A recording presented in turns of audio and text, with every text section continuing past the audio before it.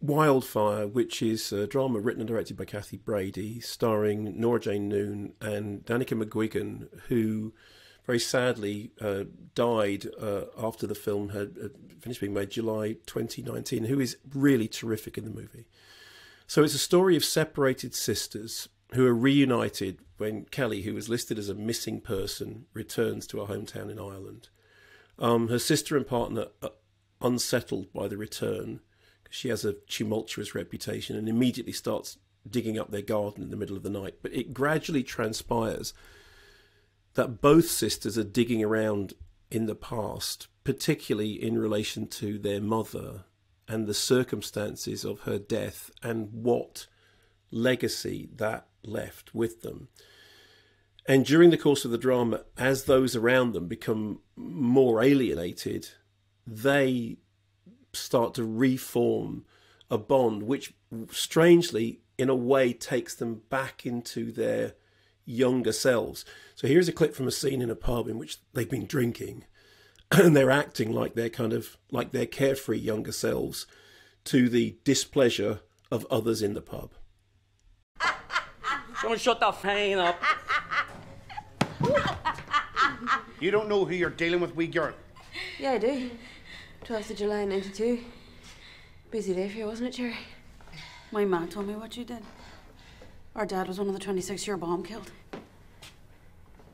She doesn't even remember him. And you lot got early release to keep the peace. You might be a free man, Jerry, but you're still a murderer. Emma! You don't spare me, mister. Do it. Hey, huh? Yes. What are you gonna do, huh? Get those fuckers out of here now! That's it, girls. Bye-bye. Bye-bye, girls. So there's an overarching analogy which it runs throughout the film about, the border setting and about separated sisters and about a separated land, partitioned land, and the troubles of the past being both personal and political. And I think you heard some of that in that clip. And the first thing to say is that could be heavy-handed and it could be worse, contrived. It isn't. And I think it's for three reasons. The first one is that the performances are really good. It's interesting. The older I get, the more, when I was younger, I used to think that, directors were responsible for everything in a film. And the older I get, the more I think I've come to appreciate how much a good performance is at the heart of a movie as much as a good script. And these performances are really good. You believe in the sisters, you believe in their relationship, and you believe in their shared trauma, which is crucial to believing in the kind of, as I said, that central conceit of the film, which is the personal and the political are intertwined.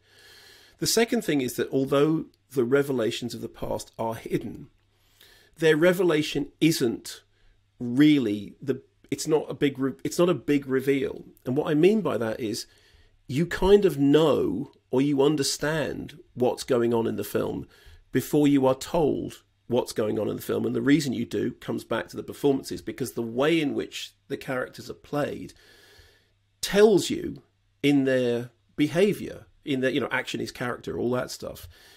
It tells you what you need to know before you fully know it. And I've always thought there's a difference between, films having revelations, films having twists, films having natural, organic progressions. And the best movies are the ones in which the things that the film reveals later on, you kind of always knew, you kind of always understood, because they are, they're inherent in the movie itself. And I think that's absolutely true here. The third thing is that the film is beautifully shot by Crystal Fournier, and it looks marvellous. I don't know how much it cost. I imagine it wasn't a huge amount of money, but it looks really, really good. And what the way the film looks like manages to do is to get the balance between myth and reality, between a remembered past and an actual present, and the way in which the immediate world and the world of the past coexist and are intertwined and are both living next to each other, so the past is always with us. I mean, which, obviously this sounds like a ghost story, and I would think that there are elements of ghost story in there.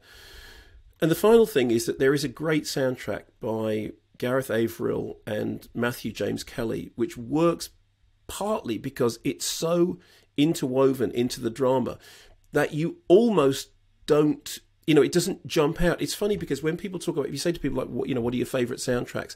They often cite things in which like a big theme will leap out at you. But some of the best film soundtracks, and I spend a lot of time thinking about film soundtracks, are ones that are so organically part of the drama that you don't immediately notice them. And I've been listening to this soundtrack actually, away from the drama on its own, and I find it very haunting, very kind of ambient, very, very impressive. So all those elements come together, and I found myself very much drawn into the drama, and what's most impressive is that it sidesteps all those things that you think when you describe what the film, and one describes what the film is, the pitfalls, that may trip it up, and they don't. And as I said, I think it's because of the way it's performed, because of the way it's directed and written, obviously, but because of the way it's performed, because of the way it's shot, because of the way and because of the way it's orchestrated, it's accompanied.